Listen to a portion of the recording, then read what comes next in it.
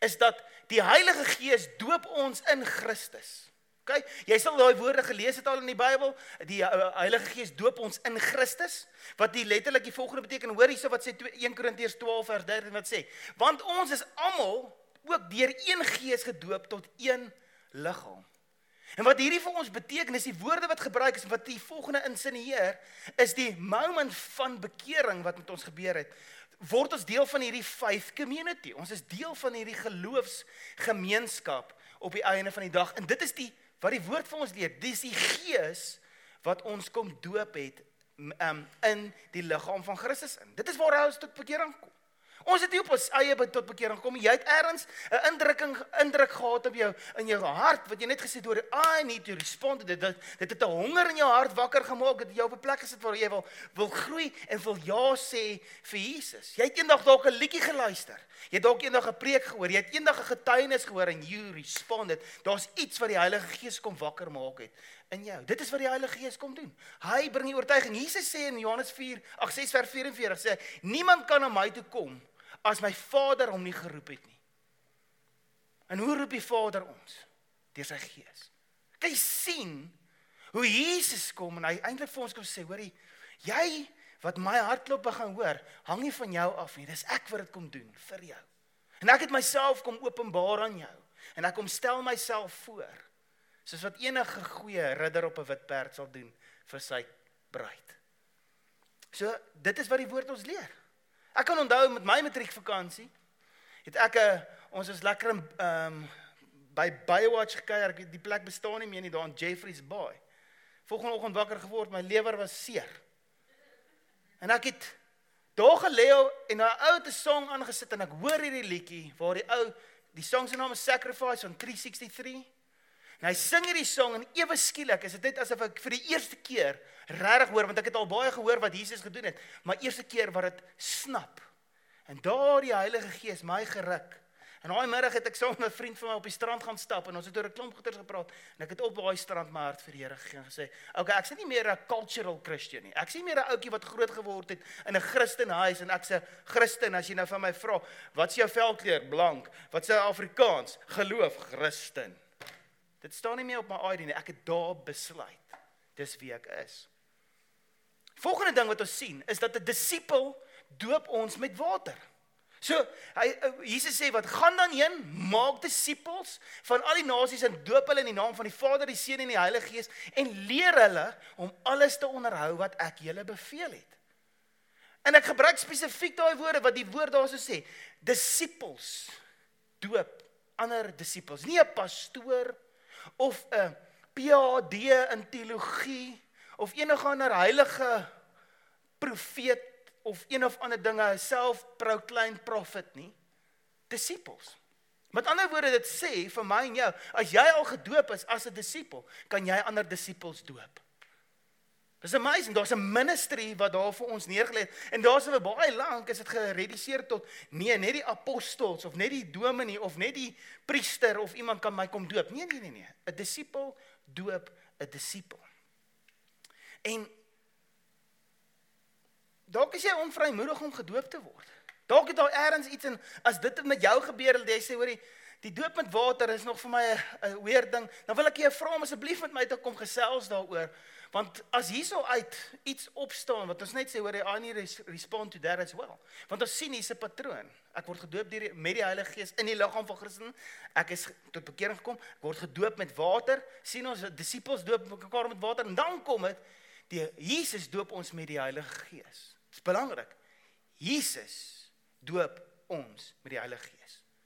Nie JT, of Mila, of Mornay, of Johan doop my met die Heilige Gees nie. Jesus doop my met die Heilige Gees. En hy sê daar so, en dis nou Johannes die doper wat praat, ek doop julle wel met water tot bekering. Nou, dis belangrik dat ek net daar so stop. Wat is hierdie bekering? Want ons nou net gepraat, die Heilige Gees doop my, dis my bekering. In daai tyd het die Jode obviously verdrukking beleef, Romeine het weer ingekom, alweer, en toe hulle op 'n plek hulle sê, okay, nee, ons moet nou draai terug na God toe, dan gaan God ons mos nou reg help, soos 2 Kronieke 7 vers 14 sê. dan sal ek julle land red. Dit is die profesie wat en hulle is besig om dit te doen. En Johannes die doper kom, en hy's besig om ouens te doop met water, as 'n ritueel wat hulle gedoen het, om hulle self ritueel skoon te kom maak, want nie net hulle hande en hulle voete nie, hulle hele lyf. Daar's 'n dieper level gewees van bekering. So Johannes kom sê, terwyl hy daar was dit die bekering wat hy vir daai Jode gegee het. Maar hy wat na my kom is sterker as ek, wie se skoene ek nie waardig is om aan te trek nie. En hy sal julle doop met die Heilige Gees en met vuur. Dit is belangrik dat ons sal verstaan, daar's 'n verskil tussen die eerste en die derde doop. Kom ek wys vir jou. In die eerste ene praat dit van die doop deur die Heilige Gees in die liggaam van Christus. En dan praat dit van die doop met die Gees. Okay? Dit is grammaties verskillend en teologies verskillend. As die Heilige Gees, as ek deur die Heilige Gees in die liggaam van Christus gedoop word, sê dit, hoorie, ek kom tot bekering, ek's deel van die liggaam, maar om met die Heilige Gees gedoop te word, is heeltemal 'n ander storie. Iets gebeur deur hom en dan is daar iets wat met my gebeur.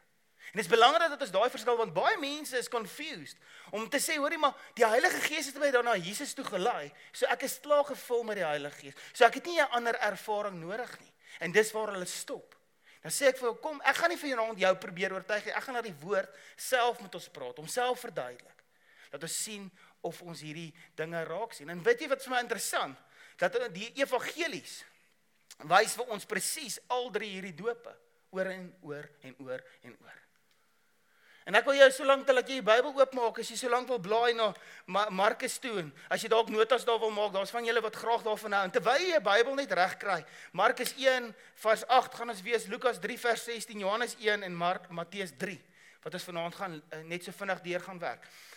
Wat interessant is dat die drie evangelies, baie mense het al gesê, hoorie, maar daar's goeders wat nie lekker laai nie, maar nie, Markus, Matteus en Lukas verduidelik pretty much dieselfde stories, maar dan kom Johannes en hy het 7 ander stories wat die ander ouens nie noem nie. So daar's iets dodgy daar aan die gang. Hulle belei nie met mekaar nie. En wat interessant is, net ek weet nie of jy dit geweet het nie, maar die eerste 3 evangelies vertel die storie van Jesus se eerste paar weke waar hy gebore is, daai eerste week van sy lewe. Toe sê hulle mos toe sy Egipte toe vir 2 jaar. Niemand het toe geweet nie. En toe kom hulle terug. Toe vertel hulle 'n stukkie van Jesus se eerste deel van sy lewe, 'n laaitjie wat in die tempel agtergebly het vir sy ma hulle laat skrik het, al daai jazz.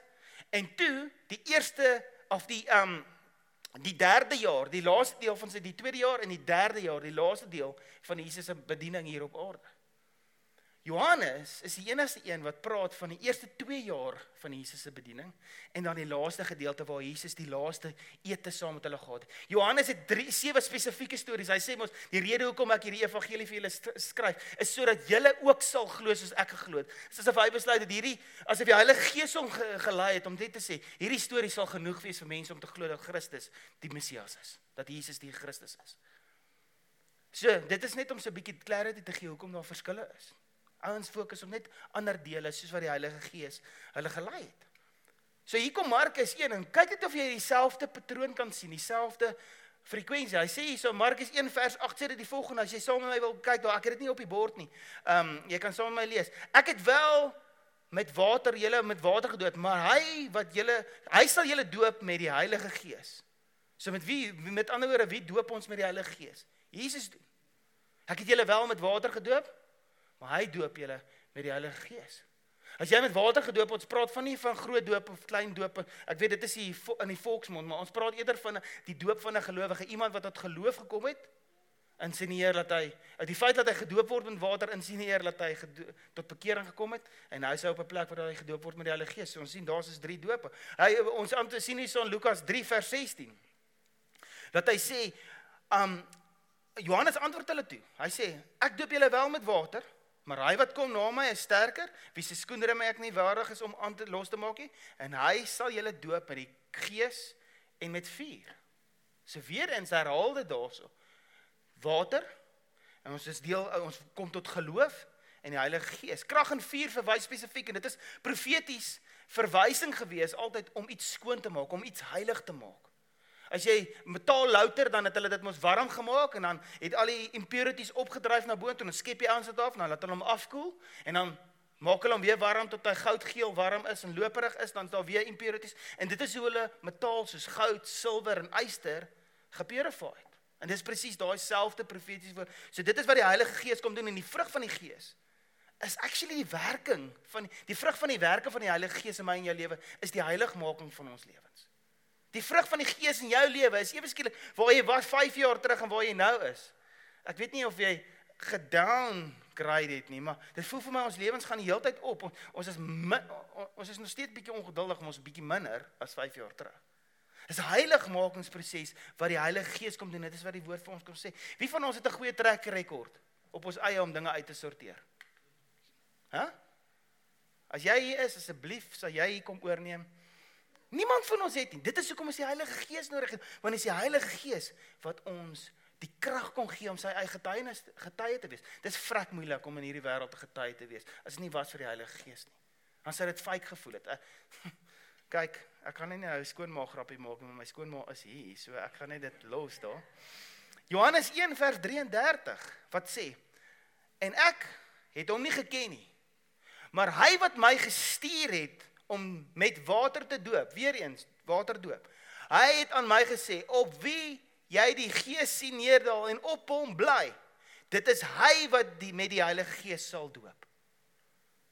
Hier is Johannes besig om die storie te vertel, iemand het hom gestuur, hy sê, as jy sien, die Heilige Gees kom af op iemand, en het bly op hom, dan weet jy, daai persoon is die een, wat jou gaan doop met die Heilige Gees, wat sy Gees vir ons gaan gee. Matteus 3 vers 16, en nadat Jesus gedoop was, ons weet dit is en uit die water uit opgeklim het, met eens gaan die hemele vir hom oop, en hy sien die Gees van God, soos 'n duif neerdal, en op hom bly. Heilige Gees het nog nooit afgekom op iemand. Dit het afgekom vir 'n rukkie en hulle empower soos Dawid vir Goliat, en Saul op 'n stadium in 'n battle in die eerste deel van sy koningskap, maar dan het hulle hom gelos. Daar's 'n boek wat ek op 'n stadium gelees het van Dawid en die brawe manne. Ek kan nie die boek se naam, sy titel onthou nie, maar dit is so cool hoe die ou geskryf het, the covering came over them, and they won the victory. So daar's 'n moment gewees, maar Jesus is die eerste mens op aarde gewees. Want hy was voluit God, voluit mens, so ek kan praat van eerste mens, wat met die Heilige Gees vervul is, en die Gees het op hom gebly. Ek het dat my dink aan die grappie, dat enige pastoor wou 'n illustrasie maak van hoe die Heilige Gees kom, en hy het vir 'n laaitjie gesê, daar bo die preekstoel, is daar so 'n venster en so, en dan sê vir die laaitjie, en as hy vir hom sê, Heilige Gees, kom af, dan moet hy 'n wit duif net uitgooi, laat die duif net daar uitkom, gaan almal so, ja, dan beleef jy dit net, en jy kry 'n bietjie hoendervleis en alagters. En op 'n stadium, sê die dominee, Heilige Gees, kom af, en niks gebeur nie. Dan kyk so, hy sê weer so, kliphard, Heilige Gees, kom af, en die seentjie kom daar van bo, dominee, die kat het die duif gevreet, kan ek maar die kat afgooi? En daai grappie is die waarheid vir my en jou. Die Heilige Gees lewe in ons. So ons kan die kat afgooi, want dit is die verteenwoordiging van die Heilige Gees. Die Heilige Gees kom in jou, want hy het nou die Heilige Gees geëet, hy's binnekant. Okay.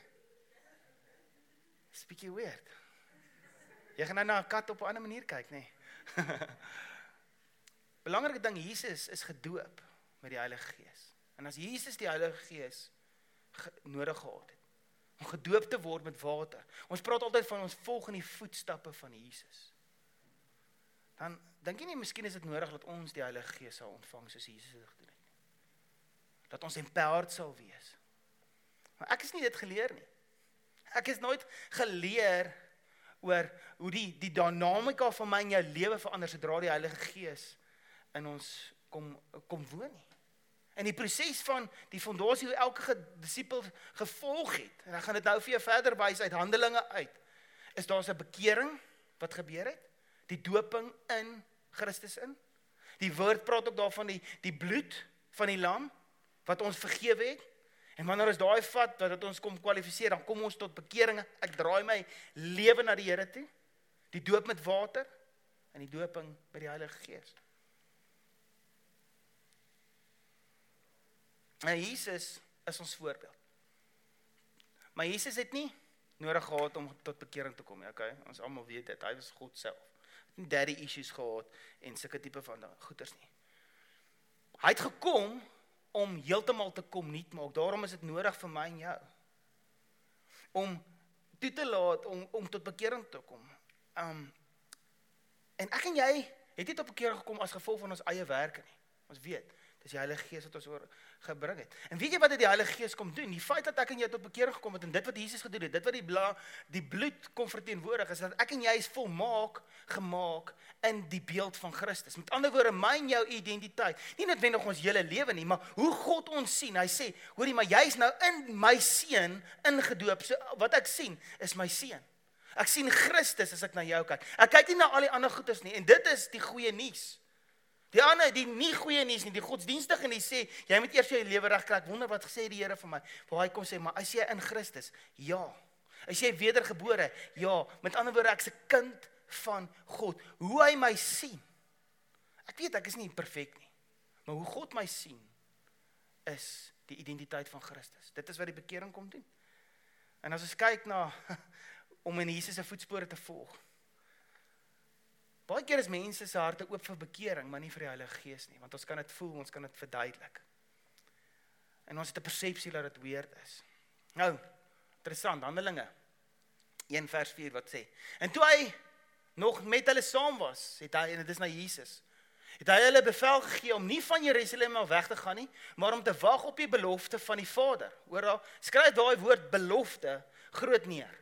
As jy, of omkring het in jou Bybel, daar is 'n belofte, en Jesus kom sê, gaan wag op die belofte, wat die Vader van afkom, wat hy vir julle gesê het, van my, en wat julle van my gehoor het, want Johannes het julle wel met water gedoop, maar julle sal met die Heilige Gees gedoop word, nie lank van hierdie dae nie. Daar's 120 volgers van Jesus, wat daai woorde gehoor het, en Jerusalem toe is, en 10 dae later, nadat Jesus opgevaar het hemel toe, is die Heilige Gees uitgestort.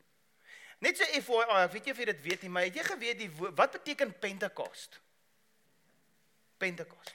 Ons het dit 'n ding gemaak, wat dit, ons praat van Pentecostal churches, so as jy praat van Pentekost, is die vervulling van die Heilige Gees. Besef jy dat Pentekost, of Pentecostal beteken 50?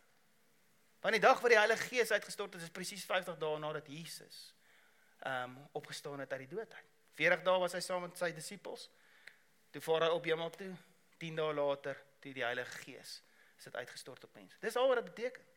So hier's 'n paar van ons wat dalk al 50 is, of jy's 'n Pentecostal, of jy's in die 50s, so jy's 'n Pentecostal. Dis weird, nee, hoe ons 'n persepsie gehad en ons verstaan nie altyd al die goetertjies, maar dis net so FYI. Hierso gaan hierdie ouens, 120 mense, word vervul met die Heilige Gees. Hulle reken dat in Jerusalem daai tyd was die bevolking van die stad Jerusalem so 20,000 mense. En daai 20,000, as daar ewe skielik 120 mense tot bekering kom, of gevul word met die Heilige Gees, in tale spreek, dat ouens wat van wyne verre af ewe skielik verstaan wat daai ouens sê, dan sit so, hier is nie man-made, hier is God-made, hierso gebeur iets. 3,000 mense kom in 'n stad tot bekeer. Hoeveel persent is dit van 20,000? Is so 15% van 'n stad. Imagine net 15% van Stellenbosch kom nou tot bekering. Laat hulle self doop. Almal gaan daarvan weet. It's not a man-made thing. En hierso kom die Here en hy sê, hoorie, ek gaan vir julle wys, dis is a God thing wat hierso afspeel. En Petrus staan op. En hy sê, onthou julle toe die aarde geskit het, so 'n paar weke terug, toe dit in die middel van die dag, 3:00 die middag, toe word dit pikgiet nag donker. En toe sê sy, toe is die son weer terug, en toe sak hy, en toe is dit weer donker. Onthou julle daai aardbewing, onthou julle die voorhangsel wat geskeur, dit is julle wat die lam van Christus, die Messias, gekruisig het. Kan julle dit onthou? Sê ja, en in Handelinge 2, vers 37, kom, sê die volgende, toe hulle dit hoor, is hulle diep, en kyk of jy die patroon weer optel, is hulle diep in die hart getref, en het Petrus vir die ander apostels sê, wat moet ons nou doen, broeders? En Petrus sê vir hulle, bekeer julle, en laat julle doop, in die naam van Jesus, tot vergewing van sondes, en julle sal die gawe van die Heilige Gees ontvang. Baie mense dink, die uitstorting van die Heilige Gees was net bedoel vir daai 120 mense. En toe die Heilige Gees tussen hulle gefunksioneer om nou in daai moeilike tye nou die gospel te versprei. En toe 350 jaar na Christus, toe al die boeke nou van die Bybel al hier 70, 80, 120 na Christus toe al die Nuwe Testament briewe nou geskryf is en daai goeders gekopie is en dan gecompile is deur 'n een ou wat dit alles bymekaar gesit het. Toe sê hulle, nou is die Heilige Gees verby. Dis nie meer nodig nie, want ons het nou al die stories in die Bybel wat ons sal guide. Dan sê ek net nee, wag nou. Dis nie die waarheid nie. Want hoor wat sê Petrus verder, hy sê, want die belofte kom julle toe, en julle kinders, en almal wat daar ver is, die wat die Here onse God na hom toe sal roep. Daai mense wat ver is ek en jy. Dis die verwysing gewees, dat hierdie is nie net bedoel vir hierdie volk, Israel, of die Jode nie. Dis bedoel vir die mense daar ver. Mense daar buitekant, dat hy gesê het, hy sal die belofte, wat is die belofte? Die Gees van God. Jesus het dit genoem, sal hy vir hulle gee. So ergens het daar hierdie ding ingekom, te sê die Heilige Gees is nie relevant meer nie. Heilige Gees is klaar uitgesorteer. Weet jy wat's amazing van hierdie hele ding? Is dat het gaan nie net oor die individu nie. Dit gaan oor ander mense ook. So kyk dit wat kom doen die Here. Hy kom red jou lewe. Hy sit jou op die plek waar jy is. Nie vir jouself nie, maar vir ander. Dit verander die mindset oor hoe ons in 'n situasie instap, hoe jy jouself posisioneer, waar jy funksioneer. En net te sê, okay Here, as U dit kom doen het, dan weet ek, daar's meer wat U wil kom doen. En is jy bereid om ja te sê vir die meer wat die Here deur jou wil kom doen? Kom kyk na die patroon. Handelinge 8, as jy sien te wil blaai, vanaf vers 12 af. Maar toe, hulle Filippus geglo het, wat die ene evangelie aangaande die koninkryk van God, en die naam van Jesus Christus verkondig het, is hulle gedoop, sowel manne as vroue.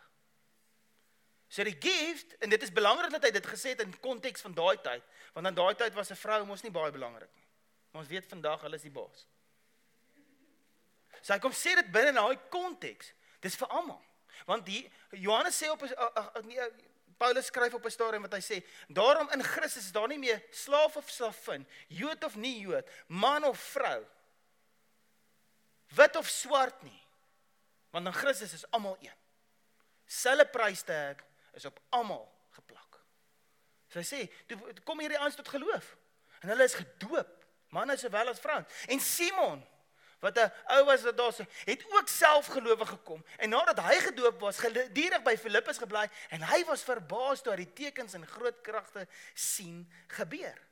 En toe die apostels in Jerusalem hoor dat Samaria die woord van God aangeneem het, het hulle vir Petrus en Johannes na hulle gestuur. Hulle het afgekom en vir hulle gebid, dat hulle die Heilige Gees mag ontvang. Sien jy die patroon?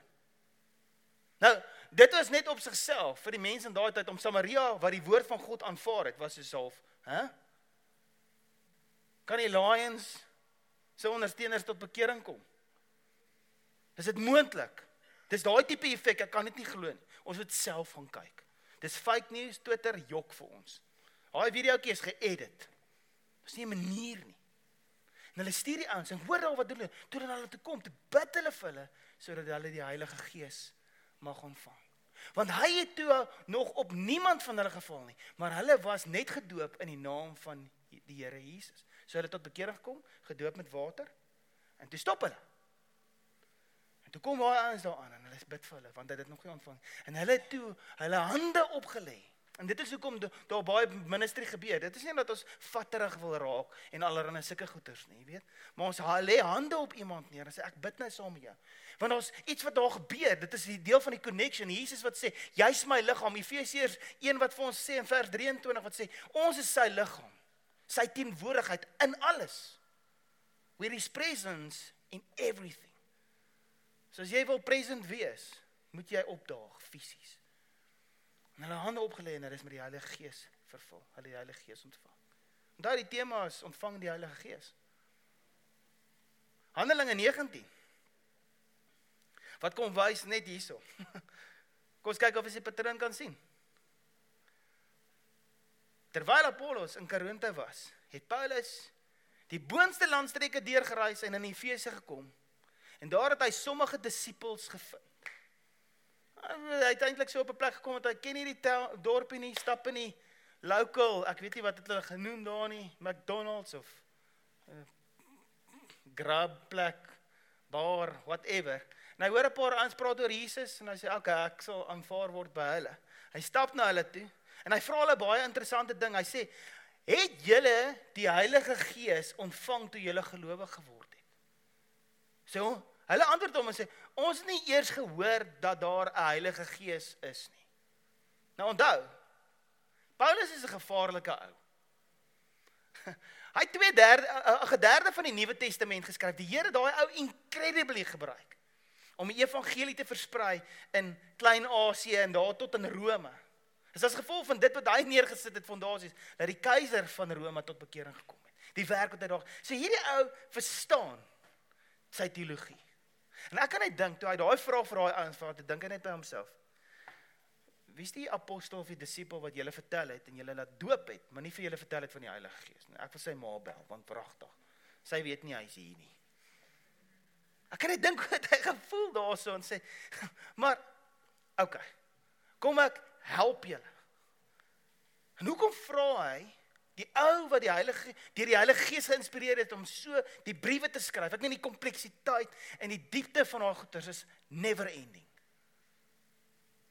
Hy die Heilige Gees gehad. Hoekom dink jy hy het gesê dit is belangrik dat ons die Heilige Gees het? Ek dink so. Eenvoudige vraag. En hy vra hulle, met watter doop is julle dan gedoop? Hulle sê, met Johannes het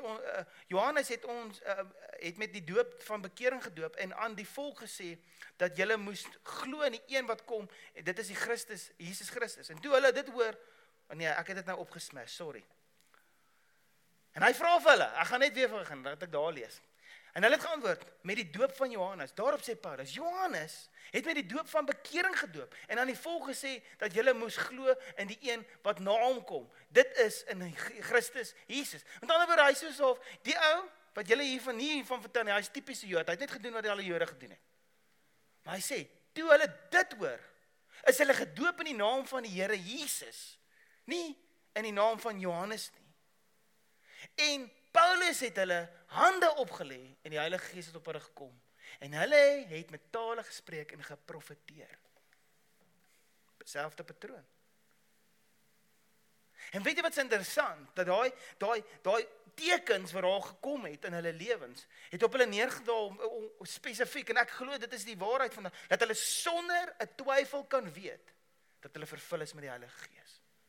Dat hulle sonder, beyond a shadow of a doubt sal weet, hoorie, something just happened. Elkeen van julle wat al belewenis gehad het van die doping met die Heilige Gees, het net something changed. Jy weet, hoorie, hierdie was nie net nog 'n ding nie. Something changed inside of me. En jy het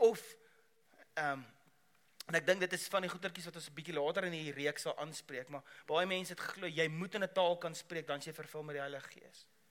Dan sê ek, nee, dit is nie die waarheid nie. Alhoewel baie mense dit ontvang, en dit is iets wat Paulus van skryf, hy sê, ek bid dat julle elkeen 'n gebedstaal sal ontvang, want wanneer jy bid, dan is jou gees besig om te bid, nie jou kop nie. So the Spirit is interceding on your behalf. Maar wanneer jy in 'n community is dit beter om een woord te bid, wat almal kan verstaan, as 1000 woorde wat niemand kan verstaan nie. So ek bid vir jou persoonlik, dat jy 'n taal sal ontvang om te kan bid, dat jy met die Here kan connect, want dit is nie eens, dis jou gees wat al met die Here connect. Jy het nie 'n klou wat jy bid nie. Maar is dit die enigste teken? Glad nie.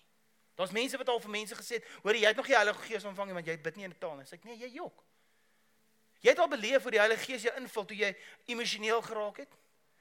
Jy's oortuig oor 'n klomp goeders wat net reveal is in jou lewe, en jy het hierdie verligting beleef, van hoe jy net die liefde van God beleef het, wat jy nie kon anders te help, as om ewe skielik net vir mense te vertel. Jy weet nie waar dit vandaan kom nie, is dit nie die krag van die Heilige Gees wat jy op jou kom, sodat jy getuie kan wees nie? Die Heilige Gees. En ons het dit gereduseer tot een ding, want daai tekens is belangrik, hoekom? Sodat jy weet dat jy weet. Nou vriend van my, die ou saam met wie ek gebid het op die strand, toe hy gedoop is met die Heilige Gees, dat hy taal ontvang, Die vyand het vir hom gejok daaroor, hy het gesê, nee, hy het ewe skielik net hierdie doubt gehad in sy gedagtes, wat hy gesê, ja, ek het dit self opgemaak. Hy sê 2 jaar later te besef hy, in 'n worship diens, hoe die Here met hom praat en sê, die duiwel het vir jou gejok, jy het 'n taal ontvang. Jy het hierdie gebedstaal. So jy moet verstaan, there's a spiritual battle going on. Het is crucial dat ons dit net sal bewus wees daarvan. Is julle met my? Ok, nog 'n stukkie. Ons sien die hele tyd jy betroon, mense kom tot bekering, word gedoop in water. Môre, kan jy dalk vir ons net waaiers en ek kry so 'n bietjie warm, of is dit net ek? Want ek sien as een wat gym, hiervoor, want ek is so opgewonde oor hierdie goeders. Dankie, Choma. Mense kom tot bekering, word gedoop met water, word gedoop met die Heilige Gees. Paulus sê, hoor, dis nie goed genoeg dat jy net doop met water en tot bekering kom, jy het die Heilige Gees ook nodig. Gaan ek en jy hemel toe, gaan ons net hemel toe as die Heilige Gees ontvang? Nee, ons gaan na hemel toe, ons beerwe die ewige lewe op grond van ons geloof in Christus. Die doop in Christus se liggaam in. Daai sonde wat aan die kruis was. Daai vir Jesus, kan ek saam met jou in die koninkryk loop vandag? Dus hy sê, jy sal dit doen. Hy het eers gesê, okay boys, time out, cut, ek gaan net gaan afklim. Trek net hierdie ding uit. Ek wil net gaan gedoop word. Ek net gaan sonnaskool toe gaan. Maar hulle sal my crash course gee, 30 ek's terug. Dan kan ek sterf, dan gaan ek. Nee, dit het nie gebeur. So myn jou pad na die ewigheid toe word nie gelimiteer dit nie, maar die kwaliteit van ons lewe nou, dis die ding wat moet 'n impak hê. Dis die plek, dis hoekom die Heilige Gees vir ons nodig is.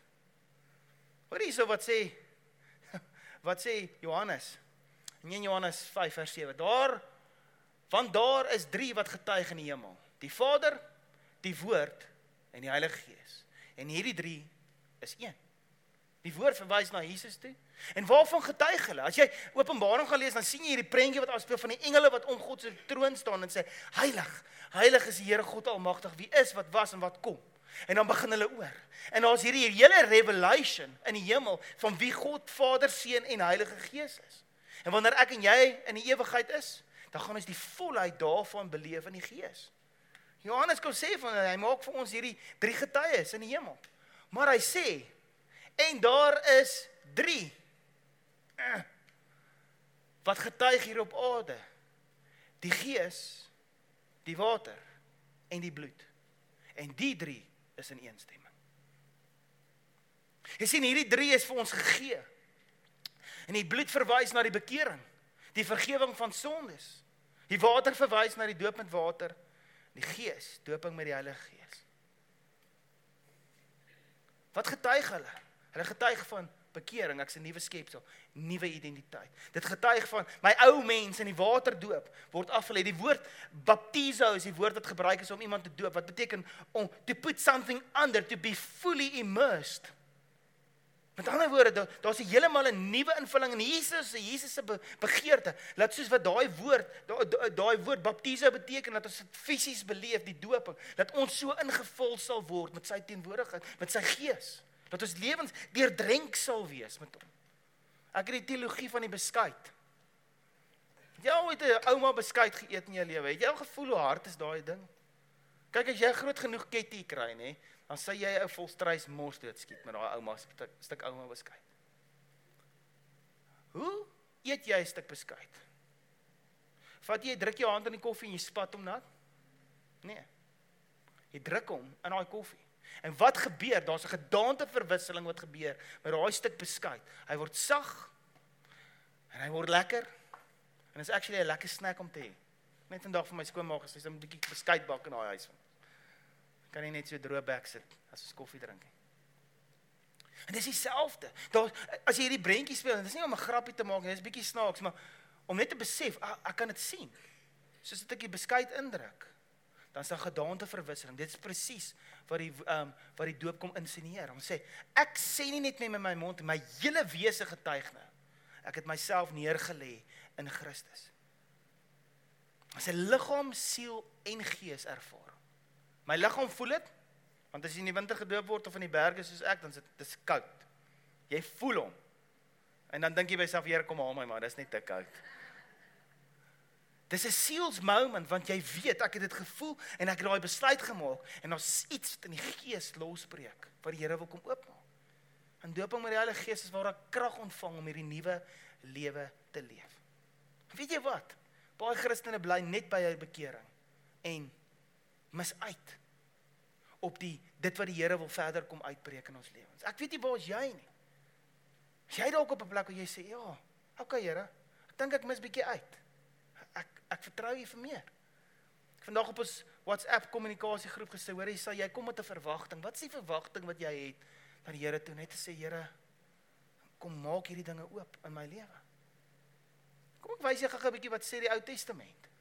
Dit is belangrik, dat is net so vir jou, en ek gaan net een gedeelte daarna te verwys. In 1 Korintiërs 10 vers 1 tot 2. Nou Paulus, wat hierdie skryf, legend in die ou wet, in die ou verbond, hy was 'n fariseer, hy was die fariseers van fariseers. Hy het ons opgelei. So hy het verstaan wat daar aangaan. Hy sê, want ek wil nie hê, broeders, dat julle nie net sou weet, dat ons vaders almal onder die wolk was, en almal deur die see deur gegaan het.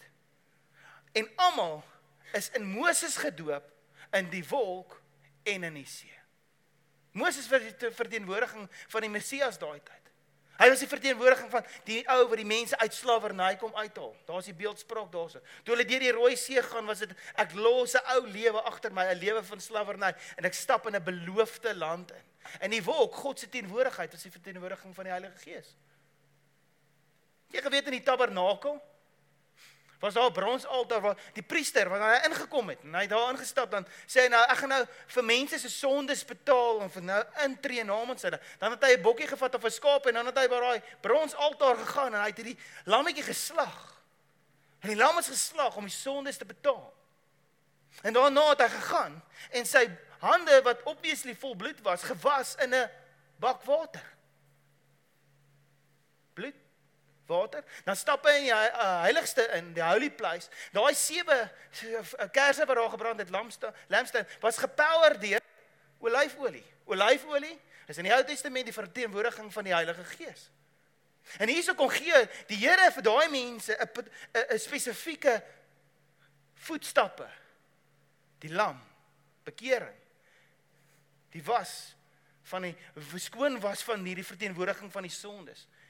En in die heiligste, my gees. En as die priester daardeur is, dan het hy dan in die allerheiligste kon instap. En dan het hy van daai bloed gevat, en het daar, en hy het deur 'n ritueel gegaan, en dan die Here die offer aanvaar. En dan kon hy uitstap en sê, ons is vergewe. As hy dit nie so gedoen het nie, dan het hy morsdood neergeslaan in die Holy of Holies. Hulle het actually 'n tou aan daai ouens se bene vasgemaak, dat as hulle hoor, en 'n klokkies in sy klere, dat as hy stap en hulle hoor net, en die klokkies is stil, sleep jy hom uit, want as jy ingaan om hom uit te haal, dan is dit domino effek. Dan is die een ou op die volgende ou, op die volgende ou, op die volgende ou. En hulle moet hulle daar uitkry, anders gaan dit stink. Het is interessant hoe die Here daai kom wys van sy teenwoordigheid. Maar ons kultuur het vir ons kom sê, hak net vas by die lam en by die water. Die res is nie belangrik nie. Ek weet nie van jou nie, maar ek sê so, okay Here, ek kan nie hierdie bemagtigde lewe leef op my terme nie. Ek wil dit op U terme doen. Kan jy net imagine, ek praat gister te ou, ons het gaan stap in die berg, en ek en hy praat net daaroor, en ons altyd imagine net, elke mens op aarde het die Gees binne hulle gehad, het tot bekering gekom, is gewas met, is gedoop met die Heilige Gees, hoor die Here se stem. Imagine net hoe sy hierdie wêreld gelyk het. Dink jy daar sou voorvader geeste goed is gewees het in Kayamandi, wat mense in armoede hou? Nee, daar sou nie. Want God bring vryheid. Hy kom redeem mense. Het ek en jy sy gees nodig? Sign me up. 'n Vriend van my maak mekano. Julle het al van hom gehoor. Vir my vertel, toe hy tot bekering gekom het, nou het ek en Marilet was na sy huis toe, en ons het hom daar in sy swembad gaan doop. En seker is dit 2 weke later, hy's 'n chopper pilot. Nou, dan het hy nou skofte gewerk en die dag was hy nou af, maar dan jy moet mos nou maar oefen om fiks te bly as 'n pilot en so aan. En hy's dan hy het 'n home gym en al die goedjies en hy dan nou klaar soos die manne mos nou maak wat gym, dan maak hy nou vir hom 'n protein shake. En hy het nou daar piesang en 'n klomp goeters in 'n ding en hy wil hom so half en hy voel in sy hart, maak jy moet nou gaan bid. Hy sê, ek sal net gou hierdie shake maak, want my bloedsuiker is so klein bietjie laag, ek het hard gegym. En hy voel soos wat hy wil aangaan, gaan nou. En hy het sy deurkamer, hy sê, okay, dan gaan hy. En hy sê Engelsman, hy sê uur en hy's intens. So hy het so, ek weet nie of dit die kookgoeders is van die weermag en al die klappe wat hy daar weg het in die lewe nie, maar hy is so intense ou, nee. Hy sê vir my, hy gaan in sy vertrek en hy dink nou, waaroor gaan ek nou bid? Ek moet nou bid, maar waarvoor? En hy gaan met die kultjie uit wat nou sy vrou is en hy dink, moet ek daar vir haar bid? Nee, hy wil nie vir haar bid nie. Moet ek dalk vir my werk? Nee, ek wil nie daarvoor bid nie. En die volgende oomblik sê, Lord, I want to pray that you will come and fill me. En nou maak is intens en hy gaan sê, I want you to come and fill me. Fill me. Fill me. En hy sê die volgende oomblik kom daar 'n liefde en 'n oorweldigende ervaring van God se aanvaarding vir wie hy is. Hy sê hy kon nie help om te huil nie. Hy's 'n ou wat uit die lugmag uitkom. Daai ouens huil nie. En hy huil snot en trane.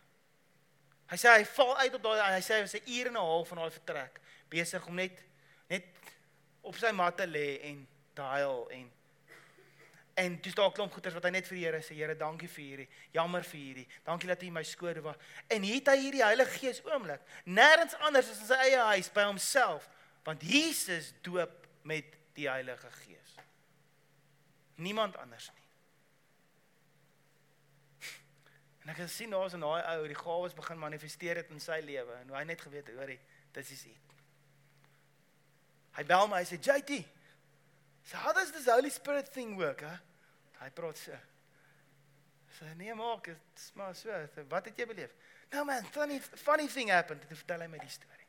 Sê ek, Mark, you've got the Holy Spirit, bud. Really? Ja, really? So, awesome. Vandag, irriteer die vlieg hom so baie, want dit meng in met sy Bybelstudie, sê hy. En hy is besig om homself te belyn om ministry te doen, en nie waarna toe nie. Na mense wat op straat bly, onder brûe bly. Die Here hom gelei en toe hy was seker die grootste rasis wat ek geken het. En vandag het die Here hom geredeem en hy gaan die mense bedien wat hy verafskeid het. Is daar nie 'n 180 grade omdraai? Is dit nie 'n storie van redemption nie? En dit is as gevolg van God se Gees dat daai man se lewe verander. En ek kan vir jou storie op storie vertel. Maar hier is wat ek wil doen vanaand. So ek wil vir jou bid. En ek wil hê dat ons sal vanaand bid.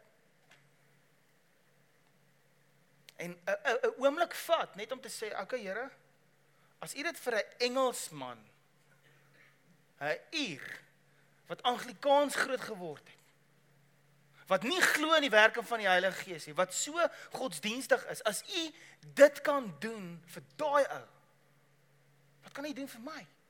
Is daar daai verwagting in jou hart? Te sê, Here, ek weet, U kan my vul. Ek weet U wil my kom bemagtig. En is dit dalk die eerste keer in jou hele lewe wat jy iets soos hierdie hoor? Dan dink ek by jouself, ek kan dink jy is skepties. Ek kan dink, jy is bang. Jy is bang, as jy nou vir die Here vertrou om hier so te ding, dan val jy om, of jy maak soos 'n hoender, of iets in daai lyn. Weet jy wat, die Here is nie in die game van embarrassment nie. Hy is nie in die game van mense uitsorteer in die publiek nie. Geen ouer doen dit nie. Ek het nog nooit my kind uitgesond of uitgehaal oor iets wat hy verkeerd gedoen het of sy gedoen in die publiek waar ek vir hulle reg gehelp het nie. Boeta, kom gou saam met pappa. Stap ons 'n stukkie. Want dit gaan my kind seermaak. Dit gaan hom afknou. Ek verstaan dit. Hoeveel te meer gaan die Here dit nie verstaan nie? Soos daai weerstand in jou hart is. Dan moet jy sê, wow, nee, ekskuus, is daar iets in my oog. Moet jy net sê, wow, daar is nie van die Here af nie. Daar is dalk in jou hart dat jy sê, hoor, dit is weird. Iets gaan weird gebeur. Hoekom sal Jesus 'n belofte gee wat weird is? Dink jy nie dalk het ons dit sensasioneel gemaak? Dalk het die mens in daai ding ingekom en dit 'n show gemaak nie. Ek vra net die vraag. Ek sê nie, maar ek wil jou net die vraag vra. Wat is dit wat die Here wil losbreek in jou lewe?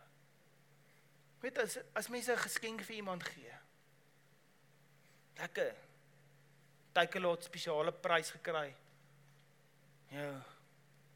jou geliefde sê vir jou, ons het vir jou 'n lekker groot geskenk, dan kom jy by die huis, dan kry jy so 'n massive box, dan maak jy die box op, dan is dit 'n koffiemasjien, so lekker smeg of een of ander thingamabob, en dan maak jy daai ding op, dan is daar 'n bakkie, die bakkie wat die water hou, van die koffiemasjien, dan sê, wat's dit nou? Dan sê, ja, is deel van die koffiemasjien. As iemand ooit vir jou so geskenk gee, dan weet jy, daai mense is nie regtig lief vir jou nie. Regtig, hulle is mal. Want wie gee vir iemand 'n koffiemasjien, maar net die bakkie wat die water hou? Niemand. Hoekom gaan die Here vir jou sê, ek gee vir jou 'n geskenk, maar gaan net 'n deeltjie daarvan gee? Jy gaan nooit dit eintlik uitfigure. Die Here gee vir jou die hele volle bakkie. Ek weet nie van jou nie, maar dis daar om ons te bemagtig om hierdie lewe te leef. So ek gaan net laat ons musiek aansit, net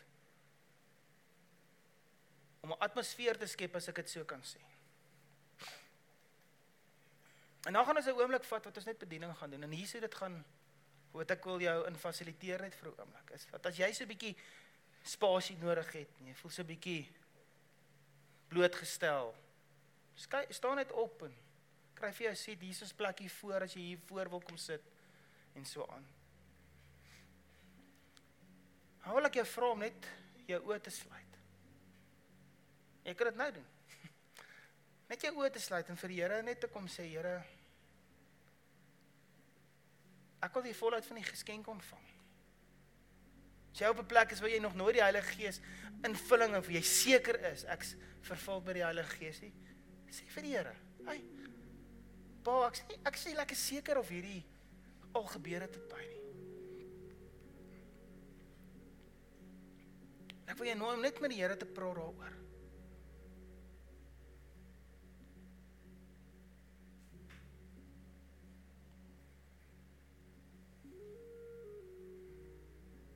Dalk soos wat jy nou sit, is daar 'n klomp gereserveerdheid in jou hart, wat net op ou programmering.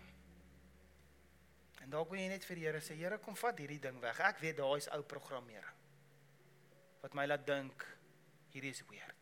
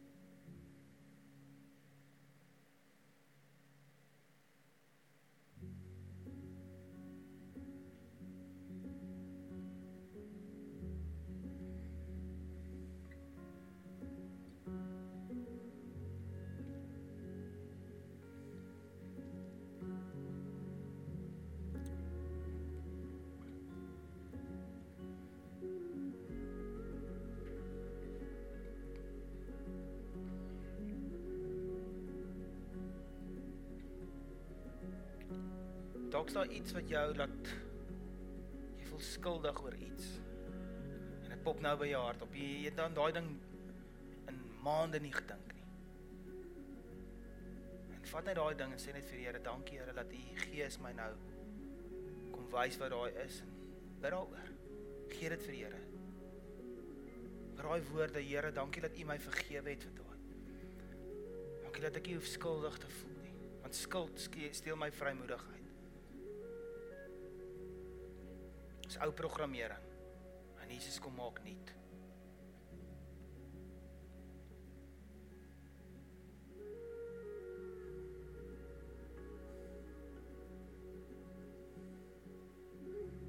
voel jy, het jy gemis. En dalk moet jy net nou vir die Here sê, Here, dankie dat U daai gap kom vul. Jy voel dalk jy het gemis in iemand se lewe. En dan dankie Here, dat U net daai gap kom vul. Dankie dat U my skoene kom volk staan.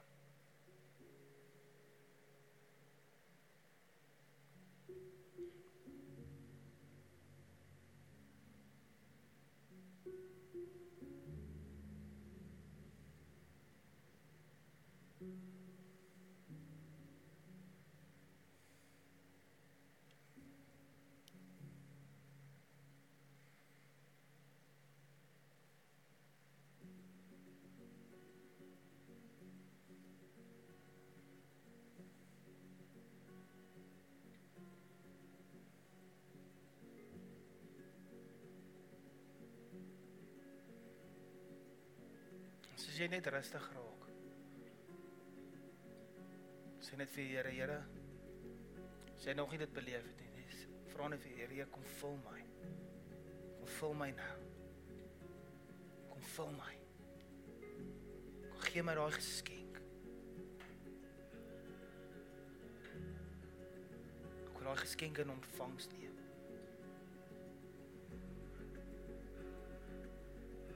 As daar iets in jou hart is om nou op te reageer, as jy wil uitkniel of as jy wil opstaan, as jy profeties jou hande in die lug wil steek en net te sê, Here, ek ontvang nou net. Wees vrymoedig. Wees gehoorsaam.